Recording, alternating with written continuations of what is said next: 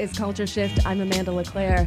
Michigan cartoonist Nick Selleck began drawing the comic The Awkward Yeti in 2012. Since then, its popularity has exploded on social media and led to a New York Times best-selling book. Here's Selleck and his marketing director, Jimmy Johnson, explaining exactly what's so relatable about a giant blue Yeti and his personified organs. The Awkward Yeti is a web comic that I started about 4 years ago. It actually started as a children's book and moved on to social media where I was sharing just various comics I'd made throughout the years. And then I started this ongoing comic called The Awkward Yeti, which turned into a spin-off called Heart and Brain. If I were describing this to somebody like my grandmother, I would explain that the character's organs are alive and outside of its body, and then I would just wait for the long pause to end. And I think I'd just leave it at that. That's so unfair. Poor grandma. Yeah, I don't think she would really understand what I was trying to do here. With the Heart and Brain, it's relatable comics where when I first started reading them, it was things that even happened to me and my family. And I was like, oh, wow, that's something that's happened to me before.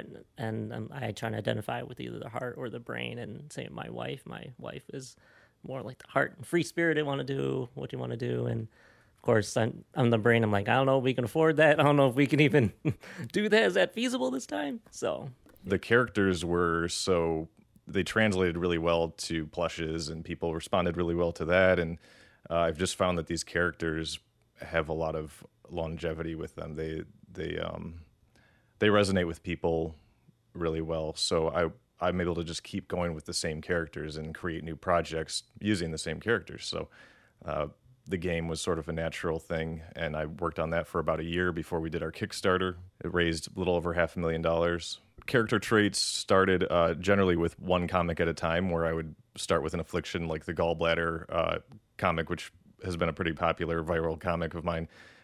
He made these stones and was very proud of this thing that he had done, and was then rejected for it and had this like very sad, innocent reaction to it. So going forward, the gallbladder was always this like very innocent, childlike character. So each character kind of starts in the same way. Does the Yeti know what's going on in his body? I think the Yeti is basically aware of the organs being just outside and around the body, but I haven't decided if other characters in the universe really understand what's going on.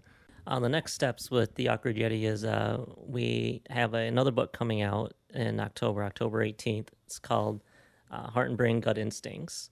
And it's a follow-up to the first book, Heart and Brain, which is a New York Times bestseller. And with Gut Instincts, it introduces more organs in the book, and just a lot more funny comics. And it bridges from the first book to the second book, and it's very exciting, and the adventures continue. That's Nick Selleck and Jimmy Johnson, the team behind The Awkward Yeti. Check out the comic at WDET.org. This is Culture Shift.